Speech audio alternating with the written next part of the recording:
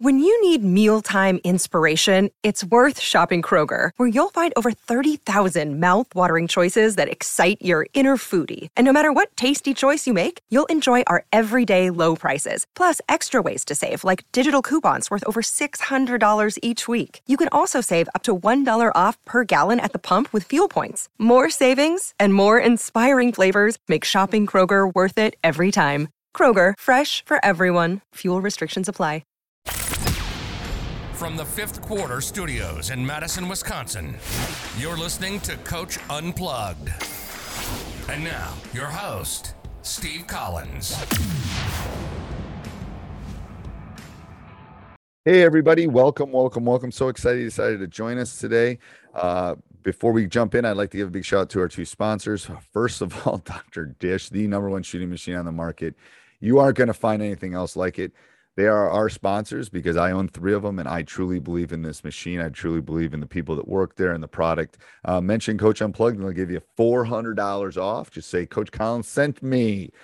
Coach Unplugged sent me, and they'll take really good care of you. Trust me. Also, go over and check out teachhoops.com for coaches who want to get better. 14-day free trial. You're going to want to check it out before prices increases. You know, it's just that things happen.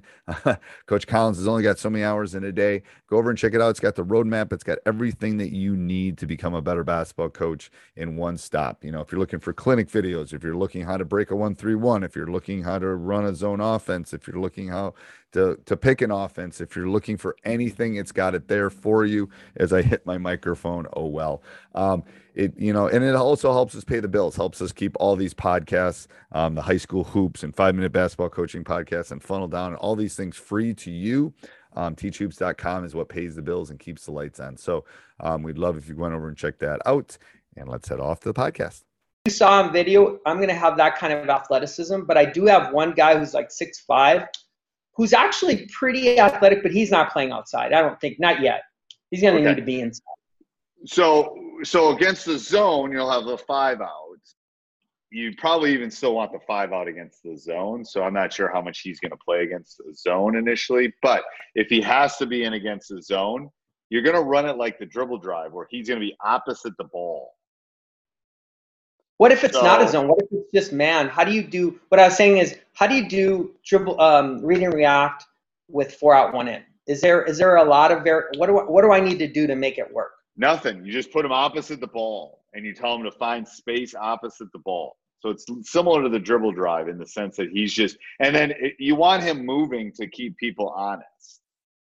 So he's working the lane area is basically the way that we've done it in the past. So if the ball is on the right side, he's going to be in the opposite low block. And then as the ball moves, sometimes he'll come up and set a ball screen. Sometimes he'll cut. Sometimes he'll screen away. Like if the ball's on the right side, he might be on the left side and then go screen somebody and they'll cut through. So there's movement. He has to move. He can't use my imagination. I got to use my imagination. I got to use my head. Is putting him in the? I love the short corner. Is that a good spot for him too? The short corner is like the golden nugget of coach. I love the short corner because no one's ever sure who to guard there.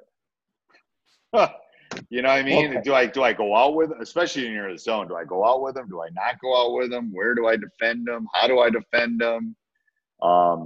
So that short corner is a great spot to hang out because you got the backboard, which is kind of you can kind of sneak behind the backboard. You can sneak back into the middle.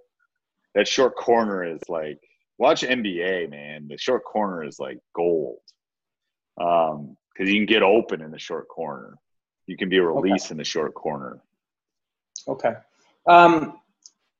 Good with that. And then, I know we've talked about this, but I do need a little refresher. Oh, and that reminds me, can you send me the tape of our last talk? I can. You're going to have to send me an email. I got to go back and dig in my cloud to find it. But yes, just send it to me, and then I'll I don't remember how big it was, but I'll write myself a note. But if you send me an email, it's easier. It was on the 13th. On the what, 13th? It was the 13th. Yeah, we talked on 2 Sundays ago. Okay, so then that's perfect. If it's the 13th, then it's easy to find. I just got to go back in my iTunes library. Okay, I can find that. Very easy. Okay. I need a refresher on this.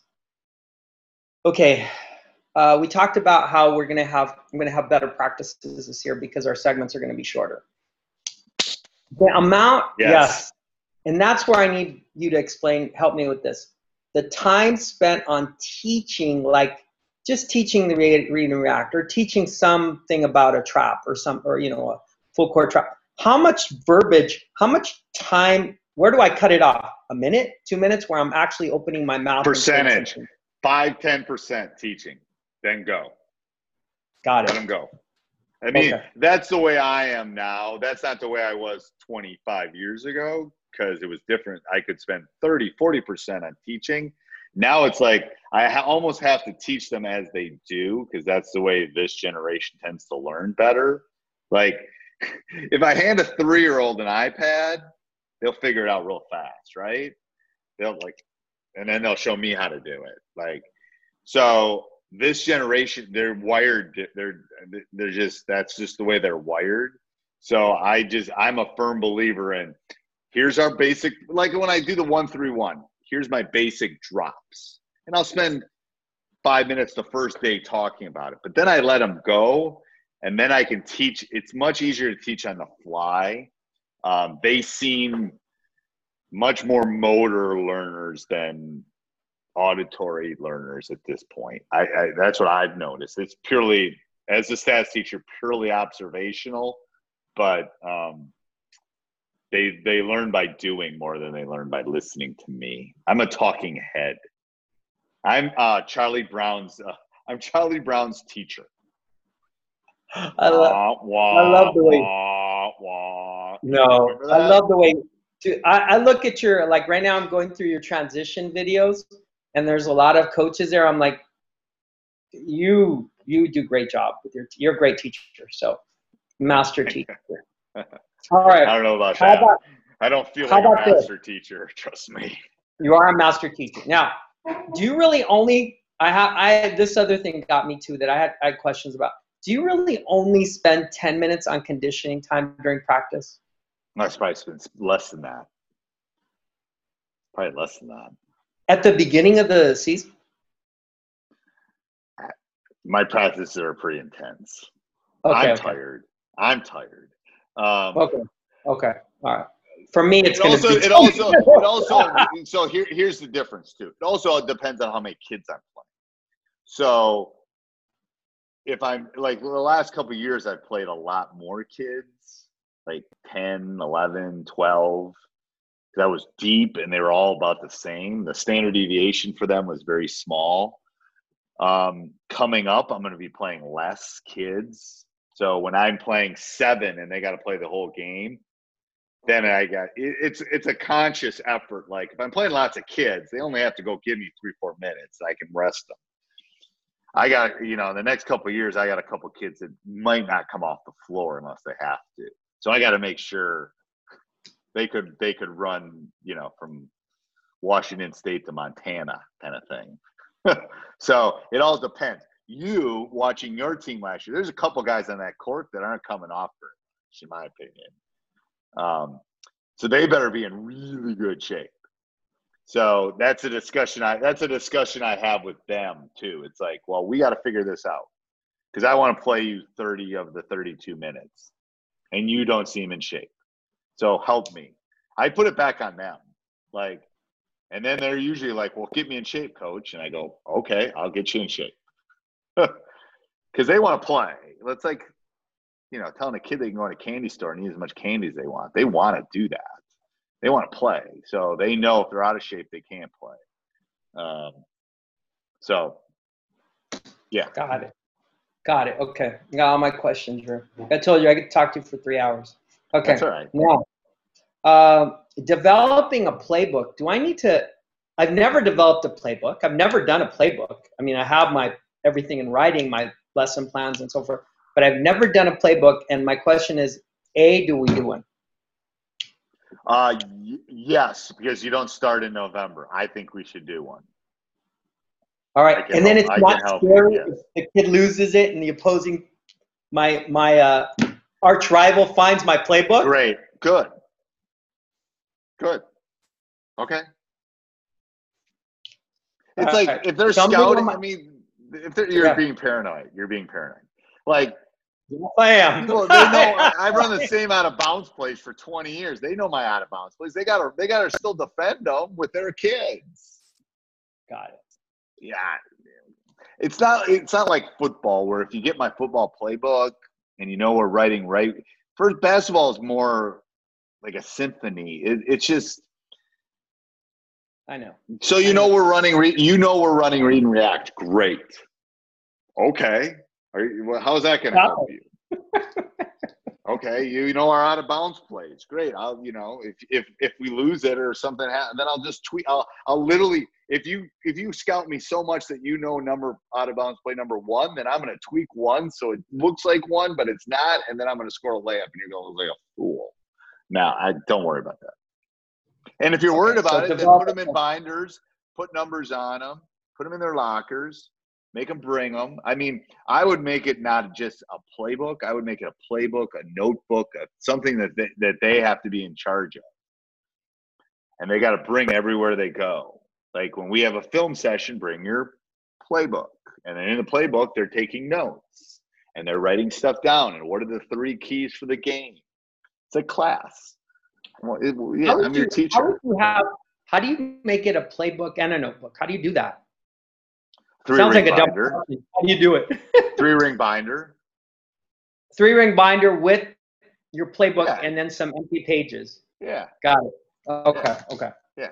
Got it. Okay. So then you get a 3-hole punch. You get I'm in a school, so 3-hole punches are everywhere, and then you just put it in there, and then you can add other stuff too. You can add motivational stuff. You can add as long as it's a 3-ring binder. And I get the I don't like the thick ones. I like the 1-inch ones because anything bigger, the big ones are too big, and the little like the 1/4-inch. So the 1-inch 3-ring binders. I tend to get a white one with a sleeve so I can put like our logo on the front, their name. And they get beat up pretty bad. So you can watch a deal. You can get 20 of them on a couple bucks on Office Max or something. But yeah, I think you have enough time. Now the question is, do you use Fast Draw? I'm sorry? Do you use Fast Draw? How do you draw up your plays? I haven't. I've never done it. I use my pen and my pen. How do I drop my plays? I grab my dry erase marker and put it on a board. Okay. I have not. I'm gonna have one of my coaches do a Fast Draw lesson.